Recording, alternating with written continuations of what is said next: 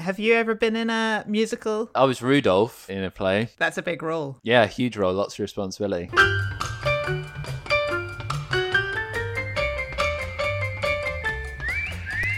Hello and welcome to All the Way Through episode 5, series 2. I've said that backwards, but you get the idea. This is the podcast journeying through the Louis Theroux back catalogue to work out whether we still love him as much as we thought we did. I'm joined, as always, by Alex Watson. Hello, Alex. Hello. You've forgotten to say your own name again. It's Matthew Dunn Miles. Thank you very much. I feel like my name is shifting. I could be anything because I am a true thespian and have learnt so much from this documentary. You could be Matthew Dunn Castle now. Yes, or some other night-themed thing. The reason you are a thespian, though, or the reason that is relevant, is because this episode of Weird Weekends is called Off-Broadway, and it focuses on people who are underemployed performers, specifically actors that don't get that much work, but they're still trying to make it. Is it called Off-Broadway or Off-Broadway? I've seen it as both. Isn't Off-Broadway a double negative and therefore on Broadway? No, not in these guys' case. I think you're so far off Broadway that you're nowhere to be seen at all. In a different city from Broadway. I am dressed in a builder's helmet and just bare-chested. The photographer told me that this would get me roles. I heard the photographer couldn't believe how sexy you were in that particular getup. He was shocked. I'm personally wearing a familiar orange shirt with embroidery on the front that for some reason Louis Theroux wears 24/7 in the year 1998 to 99. Oh my god, this shirt. In some ways, I'm kind of glad that they didn't focus on actual Broadway. I think it's much more interesting to meet I don't want to say struggling, but like the tadpoles that are swimming really hard to try and get to the top. Do tadpoles swim to the top? Where are they getting to? I don't know. I think you're mixing them up with sperm. Well, either way, they look similar and they're swimming in liquid. They are indeed. But Alex, before we cut to Broadway, there's a few stats that I wanted to run past you because obviously we talk about the fact that they're underworking performers. And a research from Queen Mary University in London in 2019 says that unemployment rates in actors hover around 90%, and as low as 2% of actors are able to make a living out of acting. That's how serious this profession is in terms of you don't get the breaks, you don't get anything. It's similar to musicians, I suppose, where a lot of them, even though they are signed to labels and they are in theory successful, they all have day jobs as well because you can't pay the bills.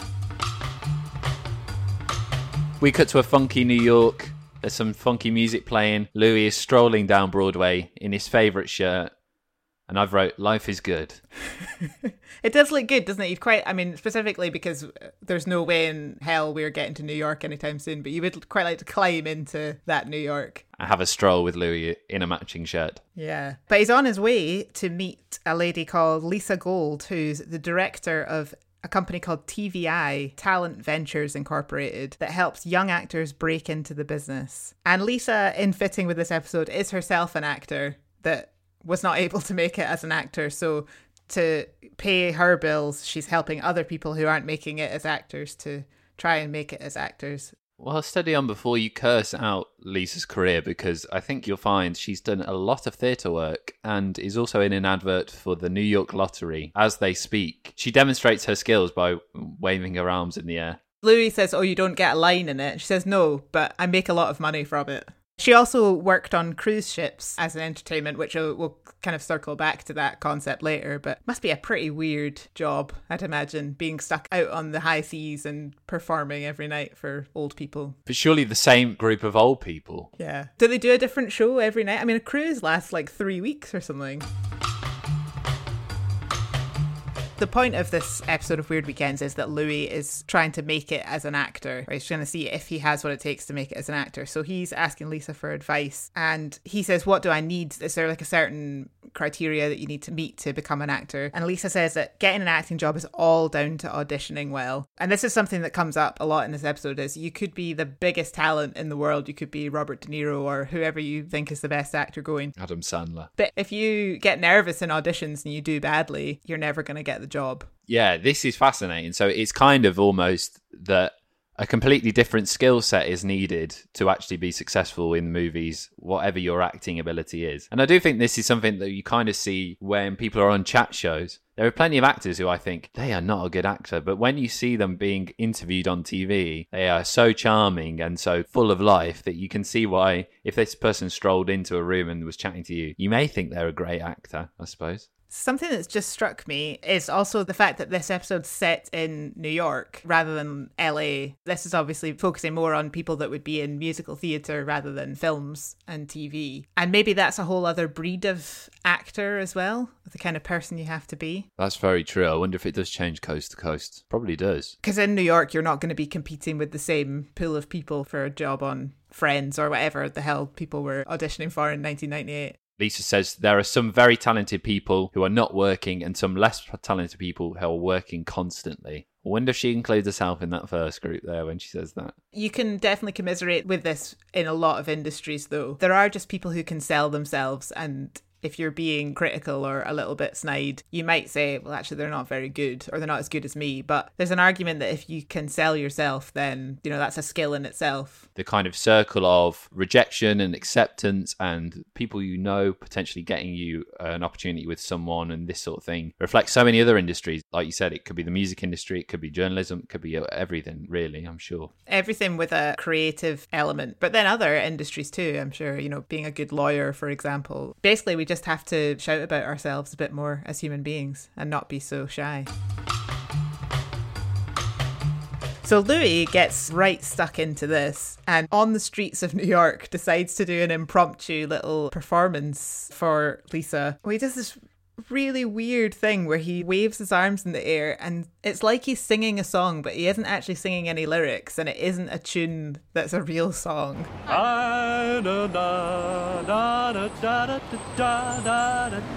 It eventually becomes New York, New York, it's a wonderful town. But he is waving his arms in the air, kind of like how you see people in airports on the landing strips waving their arms.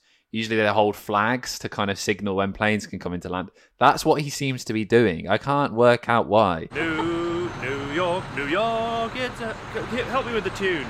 New York, it's a wonderful town. The batteries up and the furnace is down.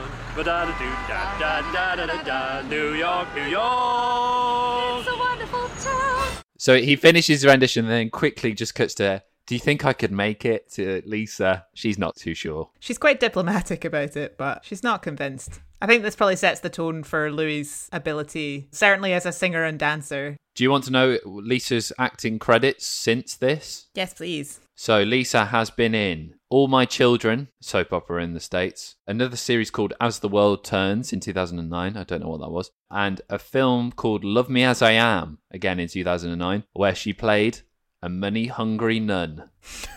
That's the credit. I do wonder if she's the director of this company. How do you then take time out to go and be on set for an acting job? Well, from what I could see, I think she'd left TVI not long after this, maybe a couple of years later, and now she seems to be in work for herself. She has a Facebook page, Lisa Gold, How to Get an Agent, which is a Facebook page with 15,000 likes, and is still putting out casting calls as recently as July. And she also has a website called Act Outside the Box, and again, it's offering the same kind of thing that was with TVI, which is still going, by the way, but she seems to be doing this in her own right now. So there's something to be said for, and we see this in this show, people who've maybe not cracked the acting industry, but then turning their hand to just telling people how to be successful actors, which is a weird thing.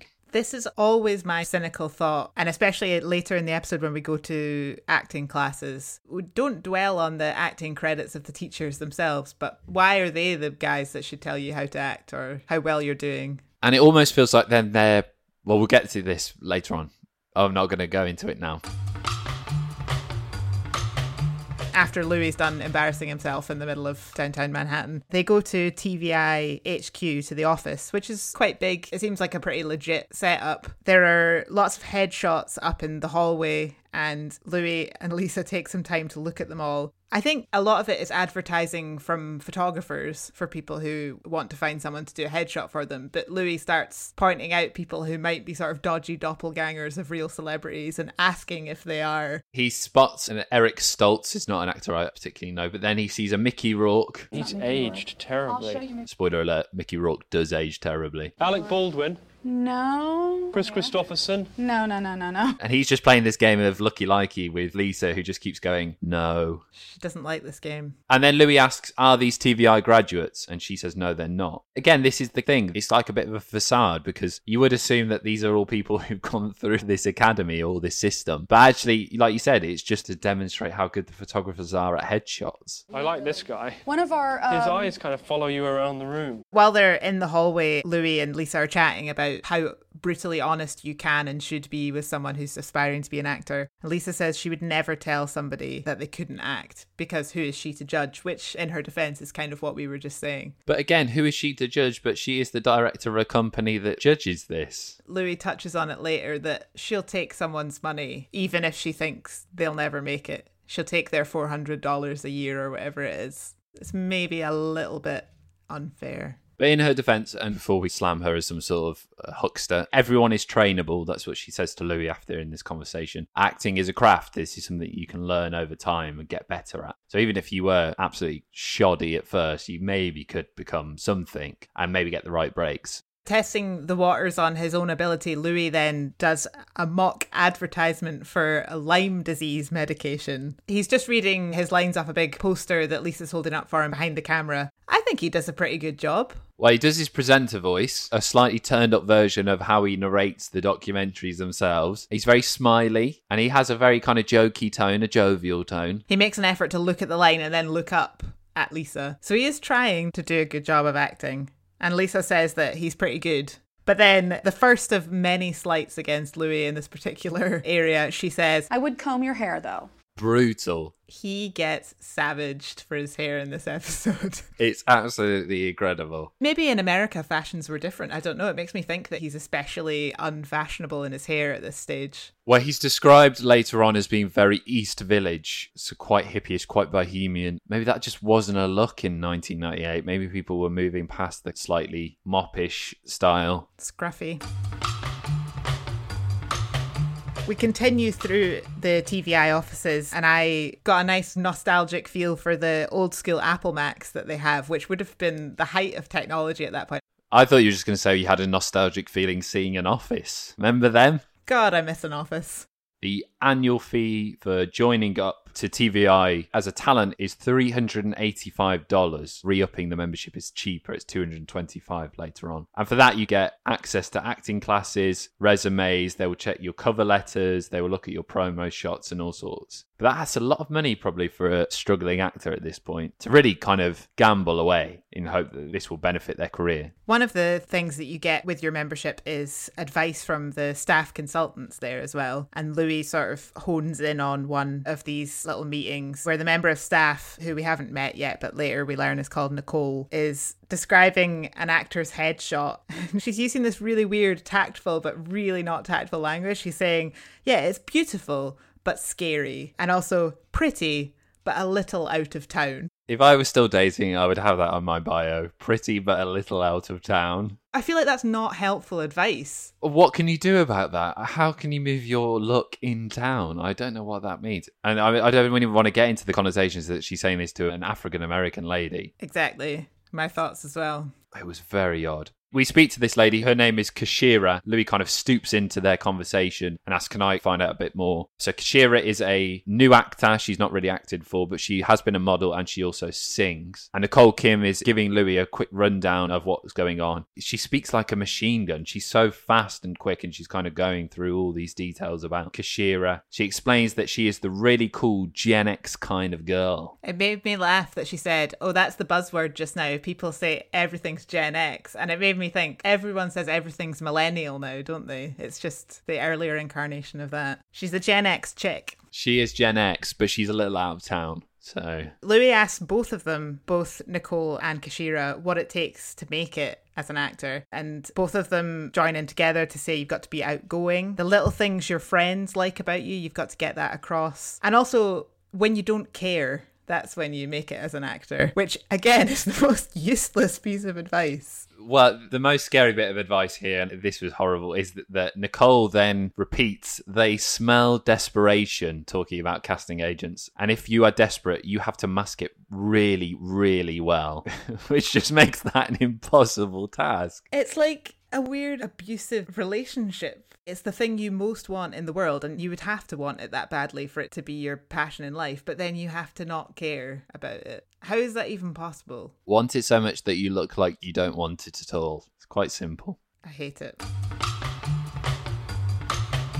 Nicole says that she's been in casting calls as part of the panel, and she said you can tell straight away if someone is going to get a call back. There's an air, there's a confidence about people. And Louis says, but what about if they're really talented? And Nicole says, well, talent's actually about third or fourth on the list. It's damn important, she says. Damn important, but yeah, no. Please, you got to look great as you walk in the room. And it's decided in the first 10 seconds or something ridiculous. It makes me so sad. All the effort you would go to get ready for an audition, and then they've already decided they don't want you. It's really, really depressing. Louis asks, what type of actor would he be? And I love that Nicole matter-of-factly just immediately answers, independent feature film. Straight away.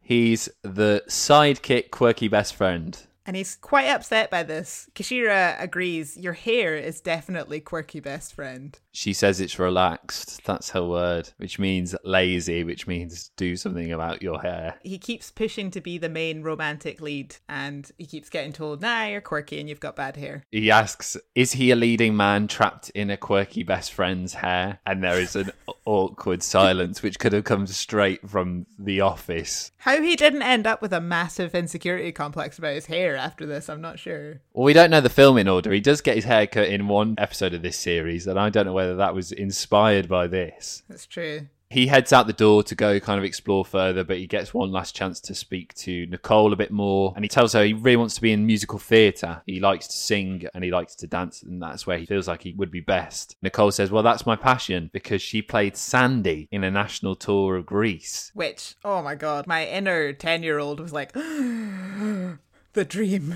The dream quickly turns into a nightmare, because poor Sandy was hit by £100 set piece that fell on her head, and now she can't dance or tour. She is trapped, telling other people to live their dreams while she sits behind the desk. I mean, obviously that's horrifying. I'm laughing, but it's just the way that she says it. And then I was trying to think, what is on the set of Grease that would be hanging that could fall and hit her? Like maybe a tiny little Thunderbird car or something? A diner light? There's not many things up in the air in Greece. Maybe it was the car itself as it sails off at the end. £100 is quite heavy as well, isn't it? Yeah. Well, apparently, I don't want to go too much into this because these things are always complete nonsense, but there is a Grease curse. Ooh. Cast and crew who appeared on the film had problems and issues afterwards that they put down to this Grease curse. And there has been other stage performances which have also been affected by actors being injured on stage. So poor Nicole is just a victim of the Grease curse. She should have known. She should have known. I can't imagine how gutted she must have been, though, because that is probably one of those roles that you would be very chuffed with. It's a tragic story. You're Sandy, and then you're hit by a £100 grease lightning, which falls on your head. And you just know that understudy was like, fuck yes.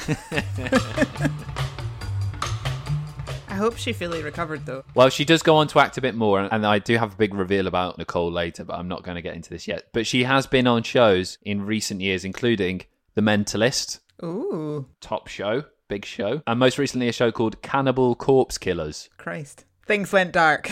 That was her own biography of her time on Grease. Nicole says because she can't perform, she's studying like crazy, so she's going to a lot of acting classes and singing and trying to work on her craft. And Louis asks if he could maybe join her when she does this, and she's all for it. And then he leaves. And he goes to the Sheraton, New York plush hotel, and he is meeting veteran off-Broadway actor James Lorenzo. I feel like he morphed. He looked like about 40 different actors every time I looked at him. He's a bit Christian Slater. Yep. A bit Michael J. Fox. Yeah. A bit your man from Arrested Development. I had him as well. Jason Bateman. He's everyone, but he's no one. And this might be his problem.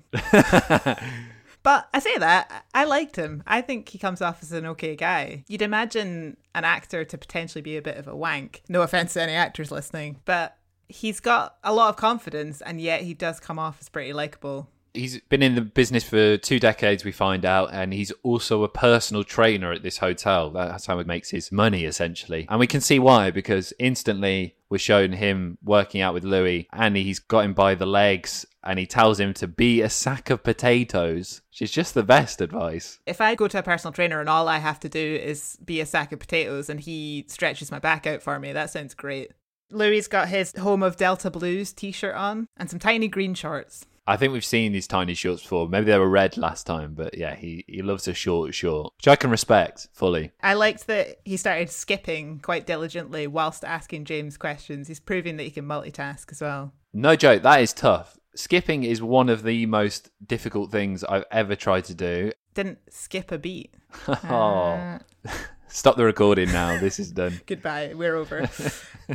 As he skips, Louis cuts straight to the chase here. He just says, "How much money do you make from acting?" And James does a very diplomatic answer here, but he ultimately says, "I get a lot of work that I don't get paid for." He says he goes for the good writing. Great writing.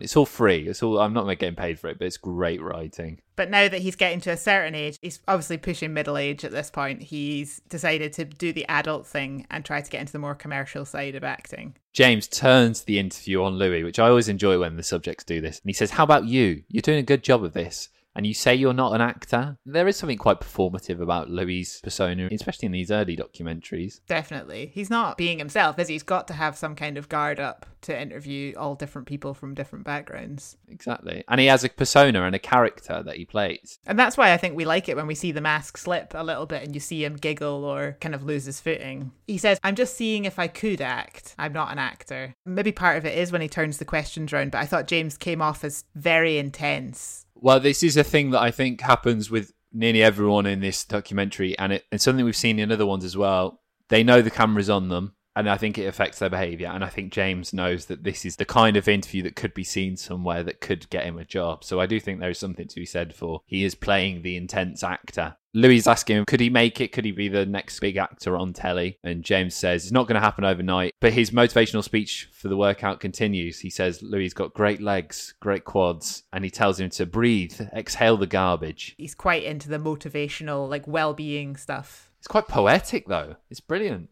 Yeah, he talks about acting getting scary when you get to middle age. He sort of says that he was okay when he was 25 and running around and he's always scraped by, but now that he's got to provide for people and be responsible, it does start to get a little bit scarier. There's something to be said for all kind of pressures deep down come down to money. It's all economic when you get to the root of it, and that's the issue here. You can imagine James would be kind of happy living that life forever, but he feels like he has to now make more money and be a bit more grown up. But I don't think it's something he particularly relishes. No. It's almost like when he talks about the commercial stuff, he's making a point that he doesn't really want to do that, but that's just what's expected of him. Yeah, which is sad. Yeah. They talk about having a spark, I suppose just having that little glimmer of potential. And you hear these stories, don't you, of child actors who are spotted in the supermarket and stuff like that. There must be a reason that casting agents see these people out and say, you would be a good actor. And James says that he thinks Louis has a spark. But then when Louis asks, do we have the same kind of spark? James says, well, there's all kinds of spark. It gets very existential very quickly. But I guess what he's trying to say is people can get acting jobs for all different reasons, and there are all different roles out there for everybody. So he is trying to be quite motivational, I think, with it. And then out of nowhere, Louis just says to James, you look in the mirror a lot. You've been looking in the mirror this whole time we've been talking. James's response is great, though. He just says, can't I? As if to say, wouldn't you? She's just brilliant. And then they spend a good 5 minutes, both of them just standing next to each other looking in the mirror. You get a nice shot of the cameraman in the mirror as well. I always like that. And Louis says he's kind of staring at his own face in the mirror, and he says, I'm a weird looking guy. It's one of my favourite Louis through lines, I think. How that has not made it onto a t-shirt, I'm not sure. James assures him that he isn't a weird looking guy. Strong jaw, full lips is how he describes Louis. And then they look at themselves again. They move closer to the mirror because they can't see themselves well enough to decide which side is their best side. James makes a decision on which is Louis' best side.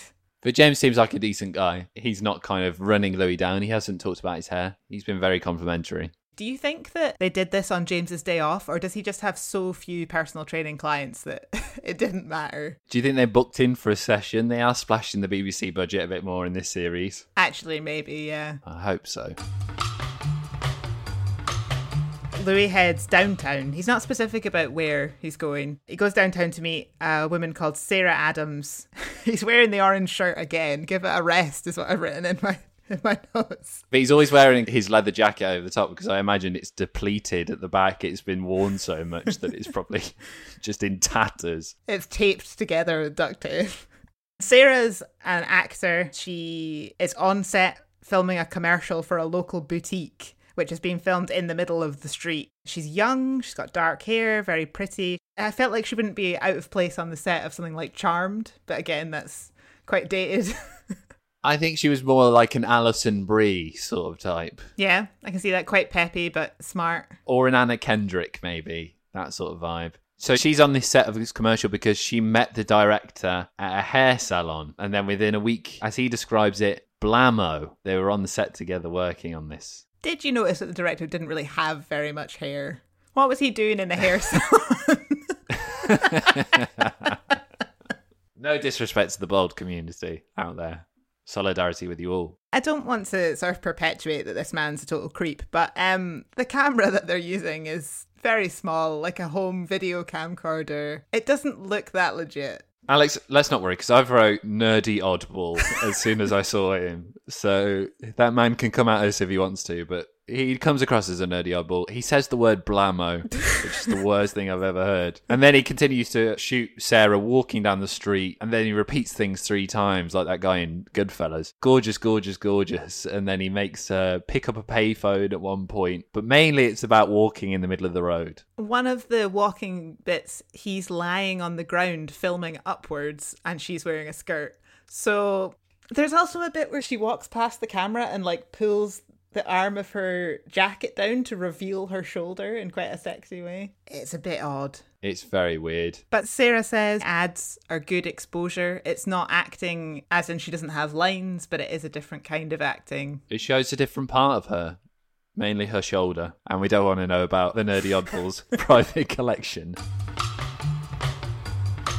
Her answers are very considered, quite stagey, I thought, when she's talking about this. She looks great. She looks the part. And I guess that's the point when you're young and you're trying to just do some work. Listen, she could have gone on to win an Oscar. She doesn't. Spoiler alert, she doesn't. Oh, I thought you were about to tell me she did. No, but we find out a bit more about Sarah when we go to her flat. It's a very homely flat, I would say. Louis says, nice place, it's beautiful. And Sarah says, it's small, it's New York. And Louis says, it's so New York, which is code word for hovel. It's just kind of crammed full of furniture and there's like a printer. It's not particularly exciting, but Louis really goes in with how beautiful her home is. Maybe he thinks that that's how he's going to win her over. Maybe it's just nicer than wherever he was in Brooklyn at the time. Yeah, he's just living in a warehouse with a leaky roof or something at this point. In a commune. So Sarah has a sort of office-y setup crammed into one corner, and there's lots of envelopes full of headshots of her, and she's got her resume or CV printed out, and she talks Louis through all of these things. He's looking through her headshots, and she also reveals that she has a website,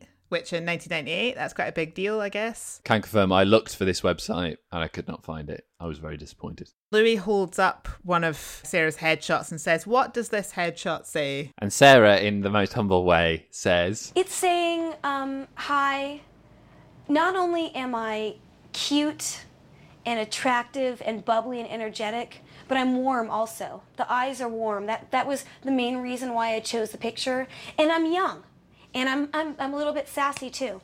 So this is someone who is not struggling with the fact that you have to sell yourself as part of this industry at all. Louis says, you seem organised. She's treating herself as a product or as a business, which is what you have to do in this situation to do it well. And he says, it's like you're declaring war on it. And she kind of agrees. She says, it is a business and I'm trying to do whatever I can to make it. Then Louis asks the same question as he already has of Nicole. Where do you see me if I were to be in something? And Sarah says, you could be the other guy that the girl doesn't think she's into, but ends up falling for. Accepts that this is her fate later on and settles. Yeah, you're the sensible one. The accountant that she settles for. At least he'll pay the bills and sort the mortgage out. Didn't you think the hallway of her flat was really Edinburgh? Oh yeah, absolutely. Or Glasgow. It was a proper tenement. It's just really weird to see that. It was weird. And suddenly in my head, I guess because I've seen that Anthony Bourdain episode where he's in Glasgow, I suddenly was like, oh my god, I want to watch a Louis Theroux episode where he's in Glasgow. The Glasgow acting scene. We'd need a lot of subtitles, I think, for most of the population. They stick together, DeSera and Louis, and she takes Louis to an acting class that she's going to, run by Robert McCaskill. I don't know if we're meant to already know who he is. He doesn't get any introduction or backstory. I've looked up his information. He is still going. McCaskill Studio is still a thing. They still do acting classes. They are now all online because of the recent pandemic. Robert McCaskill, I would say he looks a bit like John Cusack, like a poor man's John Cusack. A little bit more weathered than John Cusack, I would say. Cusack with a tough paper round. Glasgow Cusack. The class focuses on theatrical exercises, so it's quite a big group of people, but they kind of break off into twos. And the first one that Louis takes part in is a bragging exercise, where you pair off and you have to brag about yourself. I suppose it's a way to practice acting, but Robert McCaskill says it's also a way to talk about yourself in a positive way and put your talents and skills and stuff out there. There are some amazing lines in this. I think because Sarah is so incredibly confident, she comes out with some amazing stuff. I am charismatic. I walk into a room and I light it up. It's like people, they could be thinking about their mother dying. And then we cut to Louis, who says, I'm funny, I'm smart, I have my own TV show. That's probably the top trump there. I have my own TV show. Sarah says, I'm hot. I'm so hot. And the guy she's paired up with is just like, yep. They get into some weird moment further on, which is very odd. They do. But interestingly, one of the people that they show taking part in this bragging exercise is someone talking about how they want to be the most successful comedian ever. And he looked really familiar. And it's a guy called Eddie Pepitone, who is actually a really successful comedian. He's been at the Fringe, Edinburgh Festival Fringe. He's worked with Mark Maron and has done a load of film and TV roles. He's potentially one of the most famous people in this documentary. Good lad. And yet he only has a small moment. Another good Louis line in the bragging exercise is, I have amazing humility. I don't know how this is acting or how this is improving your acting at this point. No. And it gets even weirder. The next exercise is the I can see that you are exercise. And bear in mind, from what we see anyway, there's very little instruction on what you're actually meant to do in this exercise. You're just meant to look at this person that you've never met before and say, I can see that you are, and observe something about them. Alex, I can see that you are talking about the I can see that you are exercise. I feel like I would just have a mind blank and have no idea. What is so funny about this is I think this is just really boosting the other person up. So you're meant to say things like, I can see that you are a kind soul or something like this. But we cut to Sarah and she says, I can see that you're intimidated by the power I have right now.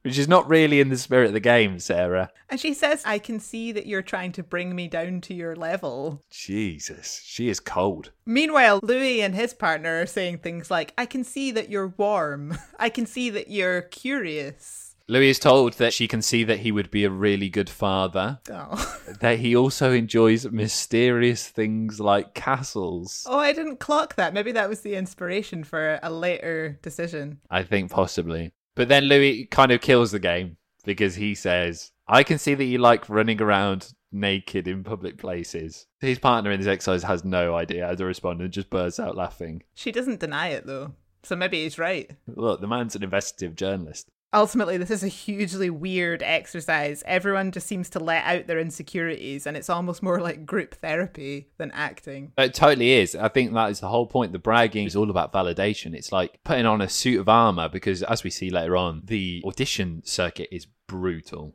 Once the class is over, Louis asks Robert, the teacher, what he thinks of Sarah and her acting skills. And Robert very tactically says, she'll go as far as she wants. If she keeps at it, she'll make it. Louis kind of comments on what we did about the openness and vulnerability aspects of the activities. And Robert McCaskill says the acting is organised around rejection. But he says it's like being a soldier. You're going to get hurt. But hopefully you can grow with these wounds or something along those lines. I thought it was interesting that Louis either says or implies that it's actually a little bit irresponsible to make people so vulnerable when they should really be gearing themselves up for rejection. It is a difficult line to toe.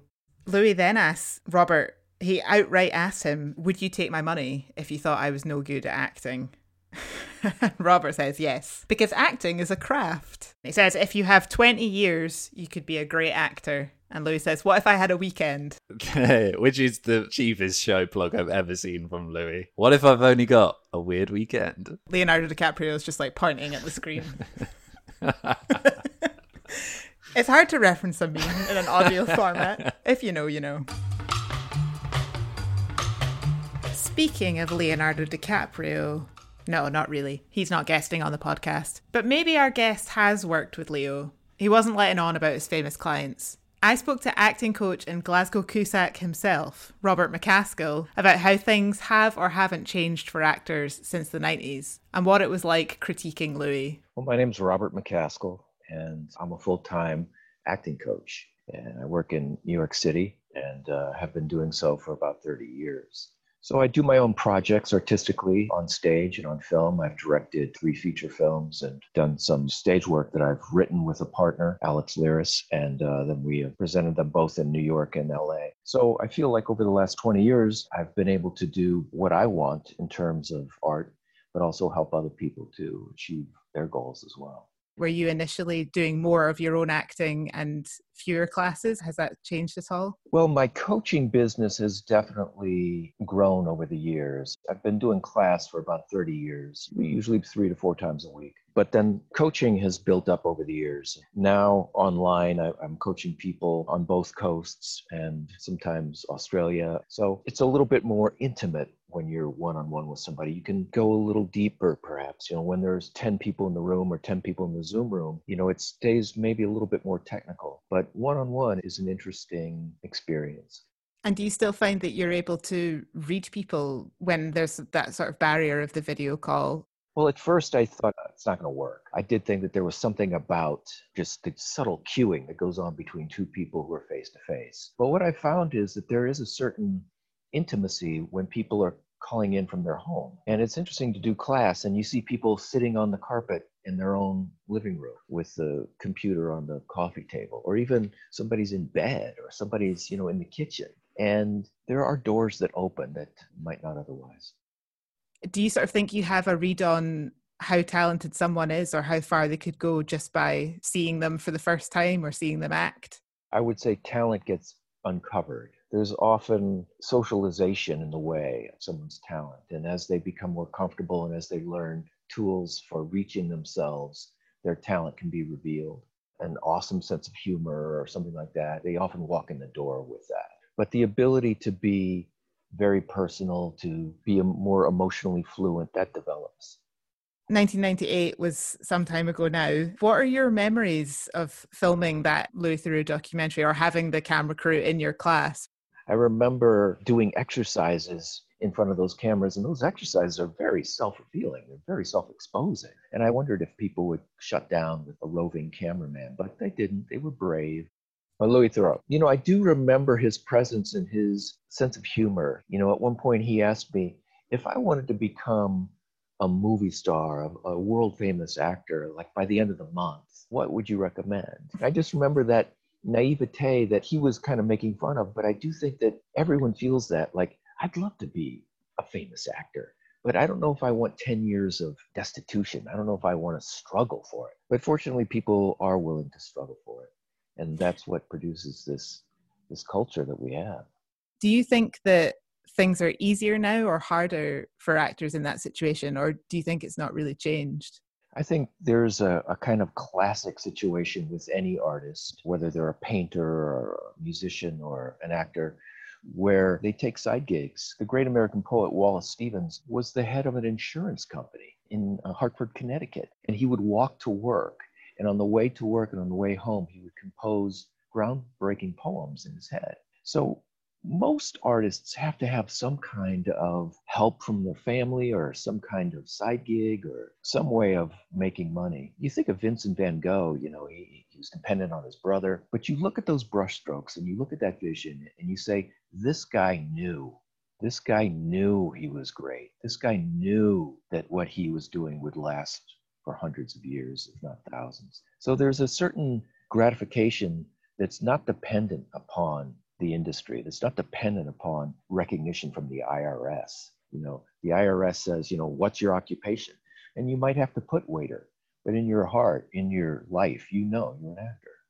When we emailed a few weeks ago, you said that you were on location or you were at a shoot. How was that during the pandemic? Well, there's, people trying to stay safe, trying to keep 6 feet of distance and wearing masks until the moment you take them off. And it's definitely thrown a monkey wrench into the gears. And at first it was very sad to see Broadway shut down, to see TV production just stop. It was scary because you think, oh, gee, is it ever going to come back? Well, of course it's going to come back. But in that moment, when you walk down streets in Manhattan, you saw everything closed, hardly any cars, hardly any people, no crowding. It felt like a nightmare. It felt eerily reminiscent of some kind of inner loneliness.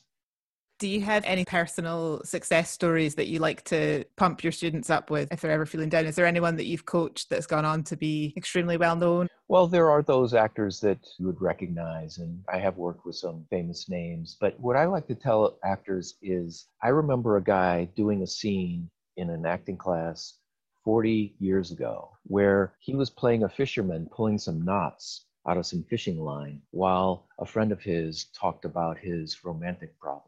And as this fisherman gave him advice, he was untying those knots. And it was this perfect metaphor for untying the knots of your heart. And that was 40 years ago. And that moment still means so much to me. It was such a living poem.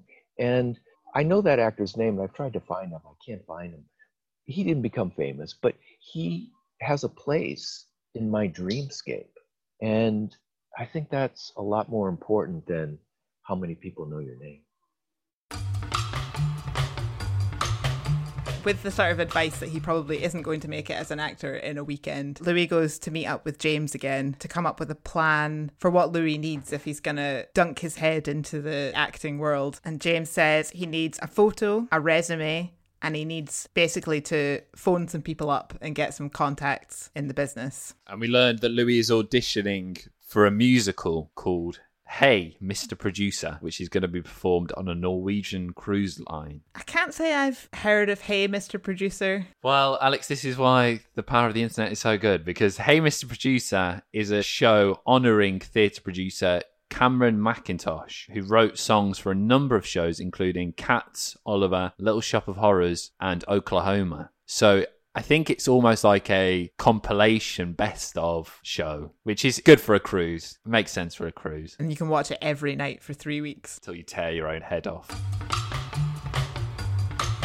They go for breakfast, James and Louis, and James shows Louis some of his own headshots. He has so many. I mean, I guess he's been doing this for quite a while, but he has an incredible number of photographs of himself. So many of these are so very Christian Slater. This is when I got the real Christian Slater vibes. Which one? Was it Bad Boy or was it Comedy Man? No, not Comedy Man. It was definitely the more bad boy ones. And even when he has a little bit of facial hair. There's Bad Boy, Comedy Man, Other Comedy Man, Some Other Fella, one who he describes as a young dad with his son in a Jeep, and one where he just hands the picture to Louis and lets out this very guttural, yeah, because he's that happy with it. There's just so many. Louis says, do you need this many photos if you have talent? Which is a right dig. And James basically says, no, you don't need this many photos. But he says, if you don't get the audition, you'll go to your grave with your talent. Good line. And then they discuss what angle Louis should go for when he's auditioning and when he's getting his headshots taken. And James says Louis should go for friendly comedy, but that he's probably not right for leading man roles. There's another dig to the haircut. He says, perhaps maybe it's a hairstyle thing. Jesus, Louis. Honestly, if he didn't come out of this not wanting a haircut, then his ego is completely unbruisable. This is insane. I'm surprised he didn't do a Britney 2007 and just shave it off.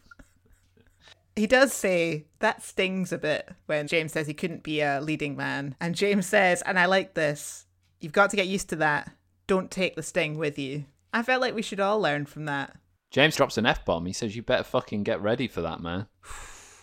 Serious. In all seriousness, it's not bad advice. You got to face rejection every day, don't you? James says you're in the vanity trade profession, which is kind of a good way of looking at it. You are. You want to be seen on screen. You want to be someone who is on people's TVs. You want to be in their films. You want to be on stage in front of them. And part of that is people have to want to look at you. So there is going to be times when you're told you're not the leading man. You are the quirky best friend, the accountant that the girl falls for after falling into hard times. That may happen to you. But at least you get a part. Yeah, exactly. You're there. So they immediately go from breakfast to see Robert Kim, who's a photographer that James has obviously worked with before to get headshots taken. Robert says they're going to do different energy, lighting, hairstyles, everything. And James is getting new headshots taken because he doesn't have enough already. Yeah, James was really struggling. Robert and James obviously go way back. Robert says James is extremely castable. And then they take quite a few shots of him doing vaguely manic smiles. There's quite a few different outfits that he gets dressed up into. The energy in this bit is very strange. There's kind of manic laughing. He's got his hair slicked down. He's then dressed as a detective.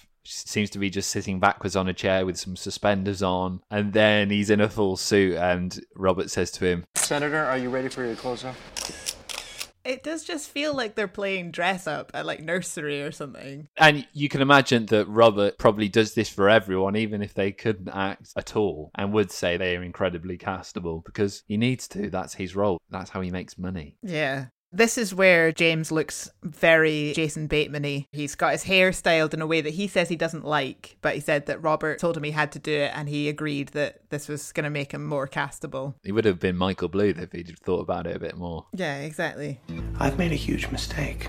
Once they've done 40,000 new pictures for James, Louis gets his hair brushed into a mullet, which is maybe why he doesn't brush his hair. He's got a face full of makeup as well. He's very caked in makeup. And he's going to get some pictures taken of his own. So he does quite a few just sort of smiling, but in a very unnatural way. He's got this denim shirt on and he's kind of grinning at the camera, but half laughing. It's almost like a laugh smile. It's like school picture day. Well, he looks like a toddler. He looks like a giant toddler. It's so bizarre. But then they get him into a different outfit and it's slick back hair, leather jacket Louis, no glasses Louis. They describe this as the Alec Baldwin bad boy role because Louis wanted something that was a bit more, quote, coming at you. He looks great. He looks nothing like Louis Theroux, but... Which shows you the power of these kind of headshots, that they can just morph you into a different person. And then just as you were worried that he was getting too serious, he then is put into, in quick succession, a cowboy outfit, an at the ball game outfit, which is a baseball cap and a t-shirt, and him crossing his arms over his chest like he's pretending to be a rapper, a doctor outfit, and Robert tells him to get into character, he needs to imagine telling a patient, you have 6 months to live. And then finally, topless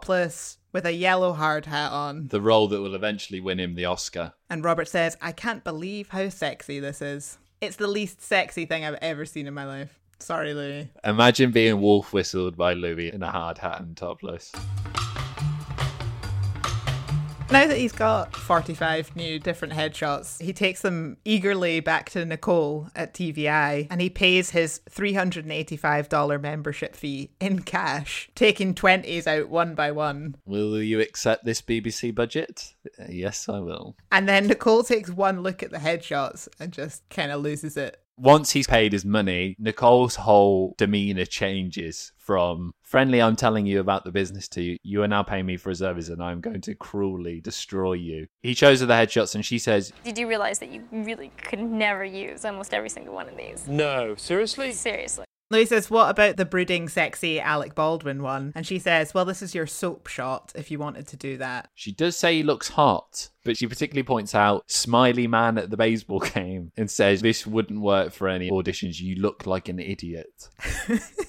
That's what you need, is tough love, isn't it? This is what he needs at this point because he's got a bit carried away. But it shows you, look, he's gone to Robert Kim, who sold him this idea that this is exactly what you need. And it's total lies. It's not what he needs at all, apparently. There is no set path and no one is going to tell you the exact right answer, I think, is what I found out there.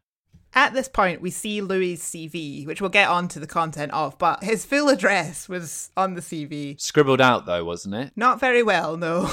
I think maybe his phone number was scribbled out. But I had a quick look at his address, and I think he's maybe still in the same apartment as he was in the Weird Christmas episode. But we were led to believe it was in Greenpoint, and actually it's much closer to Williamsburg. It's just round the corner from a restaurant that I've been to in Brooklyn that I really liked called Pies and Thighs. No way. Yeah. If Louis still lived there, he would have lived in a very, very cool area of Brooklyn. We always said he was a Billy Burke hipster. This makes sense. This proves it. And the fact that his haircut, nobody on the other side of the bridge understands it whatsoever. Yeah, get back over to Brooklyn, you hipster.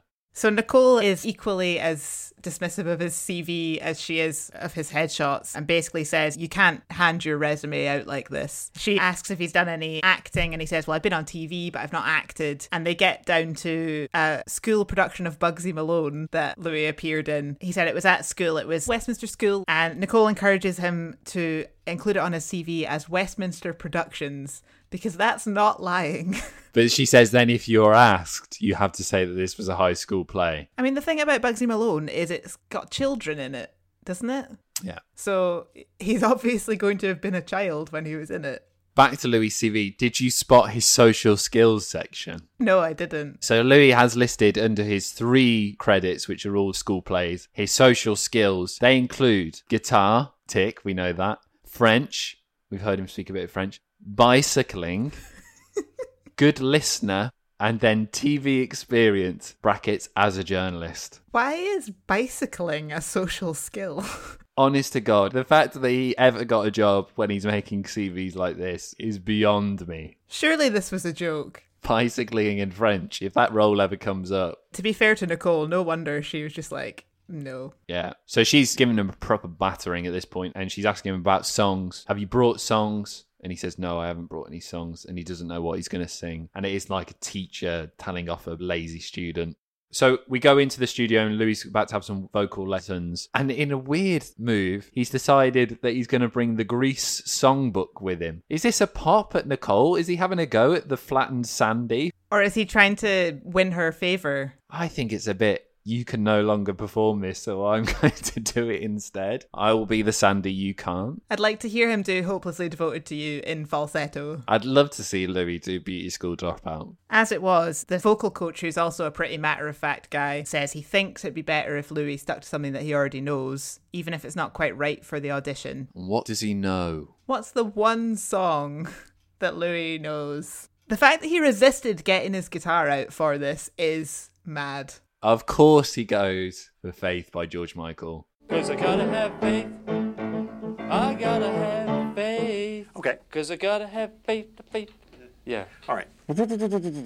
Let's put that up aside for 1 second. Okay. That's a possibility. Nah, this isn't working. Let's try something else. And Louis suggests Get By With a Little Help From My Friends by the Beatles. A song so easy to sing that they let Ringo have it. And it turns out that Louis doesn't know the words at all. I've written here, this scene makes me want to curl up and die.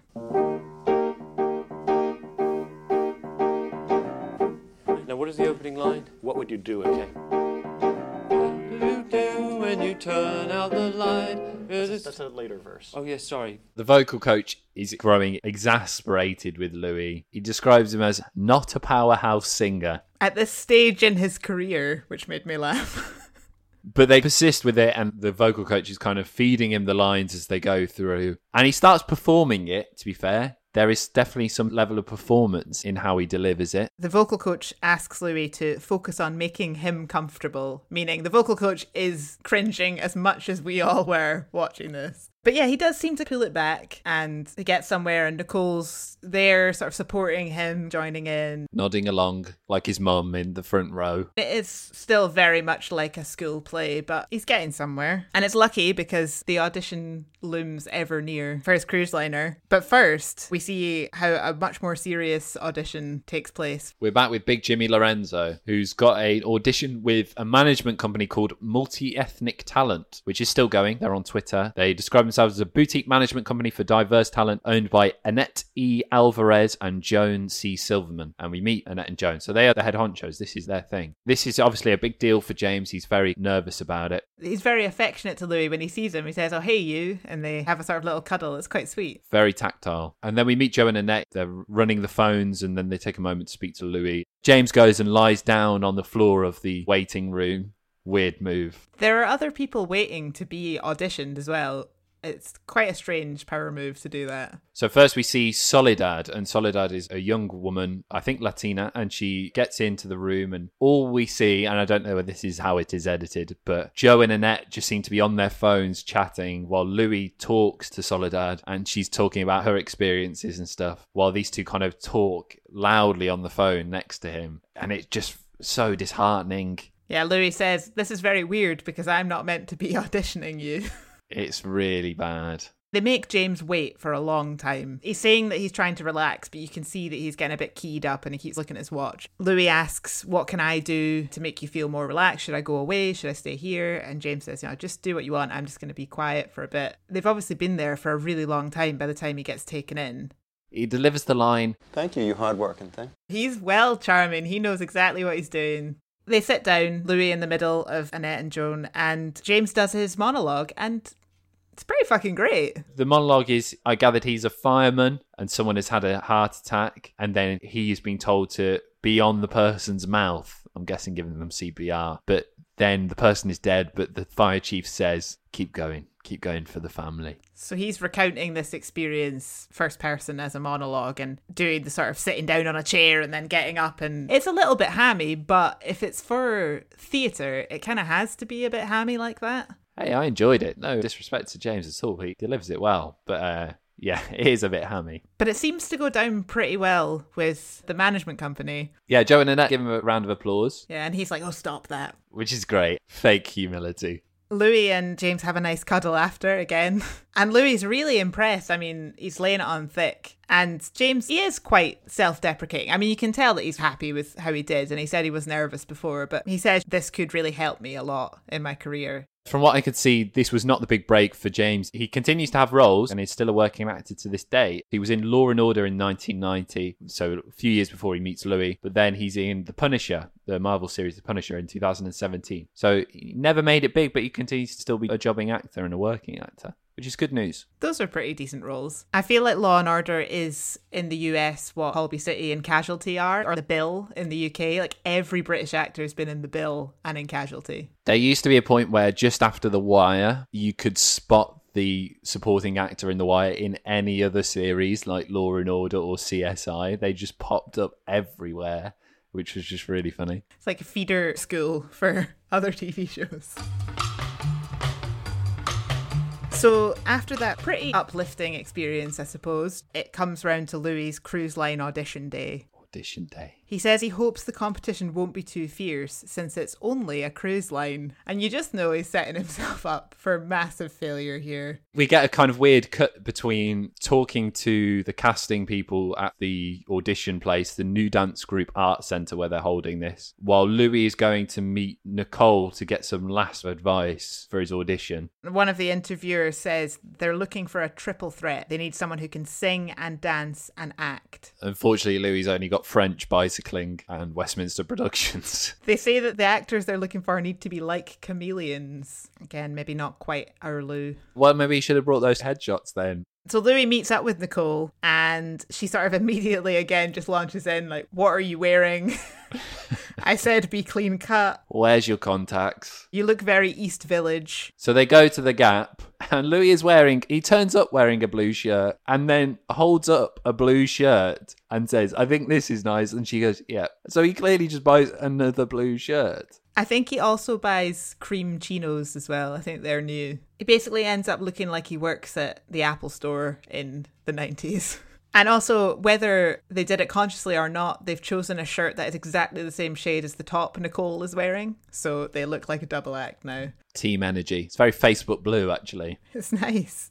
They get to the audition location and it's really busy, which kind of spooks Louis a little bit, I think. And Nicole then says, some of the people here are damn good, which probably doesn't fill him with much confidence. No, but she tells Louis to be cute. Maybe that's what he's got that the others don't have. There are some quick cuts here of people singing and auditioning, and there's some big old voices in there. There's no hammy Ringo Starrs going on here. There's like proper opera singing at one point. It's a really impressive bunch. They show the reaction of the panel as well, and you can see them going, oh my god, this person's great. They're properly reacting positively. They're not trying to keep poker faces or anything. Even though there's all these amazing voices, one person out of the nearly 30 in that room is asked to stay for the next section, which is dancing, and everyone else kind of sulkily leaves. This is not the doddle that Louis thought it was going to be. Louis has come up with a stage name for his audition. So when his name is called, or when a name is called, he answers to Louis Castle. He always goes night-themed. It is easier to pronounce than Theroux. Maybe that woman was right. Maybe he does like mysterious things like castles. So I have written here, Everyone is really fucking good. I feel sick for Louis. I genuinely was like clutching my stomach watching this. Oh, my heart could have exploded with how much I felt for him. As everybody else auditions one by one in front of him, and you just know what's coming.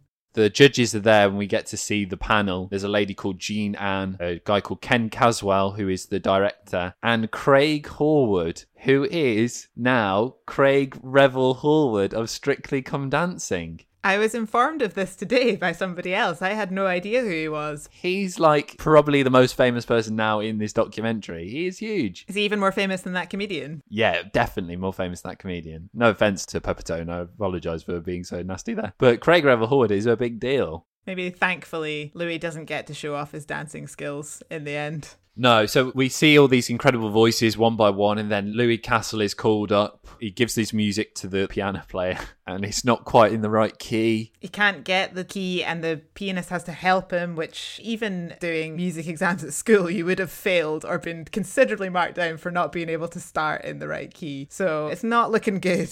Oh, God, it's painful. And the judges are not hiding their absolute bewilderment as to why this man is singing the Beatles. Like he's doing karaoke in an old man pub at like 1 o'clock in the morning.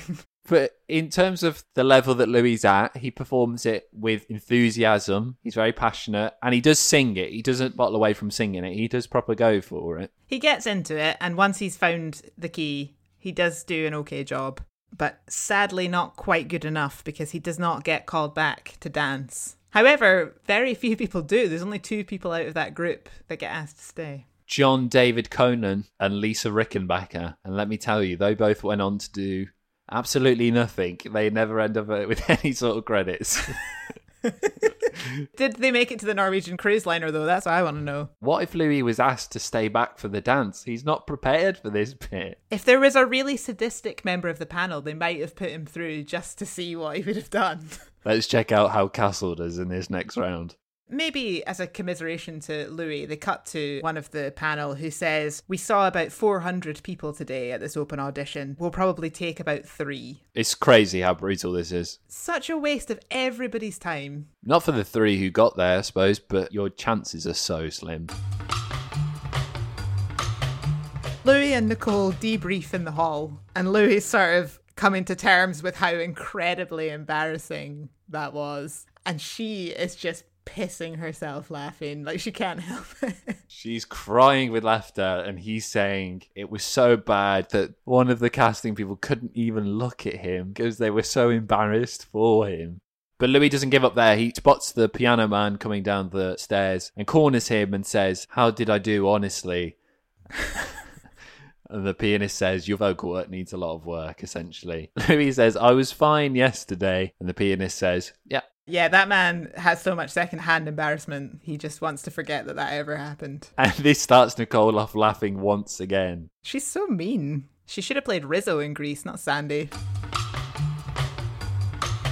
So Nicole Kim, obviously, having seen the dangers of the acting world and how much it can damage you, sought redemption after the documentary. There's an article from 2010. Nicole actually goes by the stage name Nicole Greenwood. The article in question says, "Meet a Scientologist. Nicole Greenwood, not your typical Hollywood starlet." Oh, Nicole. So this is 10 years after she's met Louis and she's still being referred to as a Hollywood starlet. But she has joined the Scientology voluntary movement, which is helping people in Haiti at the time. It says about she's had some success in Broadway, blah, blah, blah. It was then that she looked into Scientology. "I felt like I'd come home," said Greenwood. "It'd been hard to keep my perspective. My friends," in quotation marks, "used to tease me about my old-fashioned values. Now here was a group that agreed about the importance of honesty and treating people fairly. They viewed life very much as I do." God, you get a double whammy. We could interview her for this episode and the Scientology one. He should have called her up. He already knew her. Oh, Nicole, no. So that's Nicole's path. Never mind. I mean, she was in The Mentalist, so...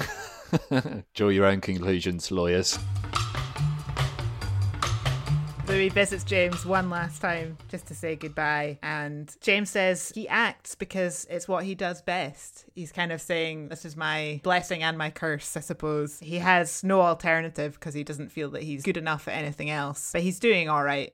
James, as far as I know, does not become a Scientologist. Like I said, he continues to be a jobbing actor and continues to this day and does acting classes for other people as well. I don't know whether he's continued to be a personal trainer. There's some nice footage at the end of this episode of Louis doing an acting class that didn't quite make it into the full cut. The point of the exercise is just to repeat the same phrase back and forth to each other until you confuse each other into saying something else. Some of the lines are, you're wearing glasses. You're wearing glasses? You're wearing glasses. And you're licking your lips. You're licking your lips. You're licking your lips. And then Louis says to the teacher, don't you go crazy doing this all the time? And the man says, no, I don't go crazy doing this all the time. Did you not spot that the acting professor says to him, where did you get that shirt? Yeah. Which is a question we are all desperate to know. I sort of hope he still has it preserved in a box somewhere. In titanium or something that's got it secured for future generations. You and I have a mutual friend who has a special shirt that he refers to as the shirt of love that I have seen photographic proof that he's owned since his mid-20s and he still wears. Somehow it still fits him. I'm not sure how. Oh, God. Then if that's the case, then Louis needs to burn that shirt immediately. And scene.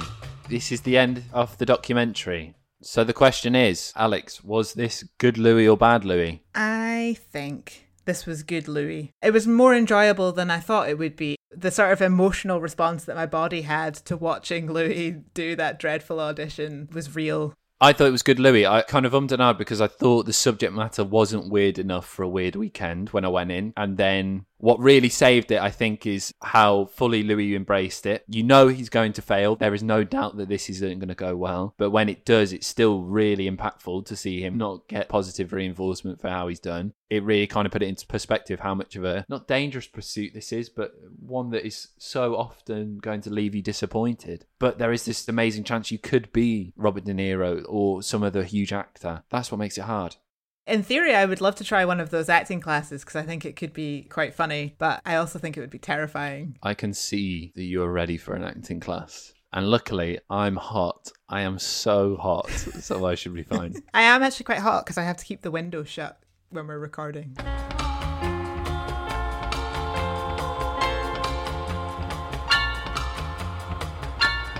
Thanks for listening. Give us a follow on Instagram or Twitter at AllThroughPod.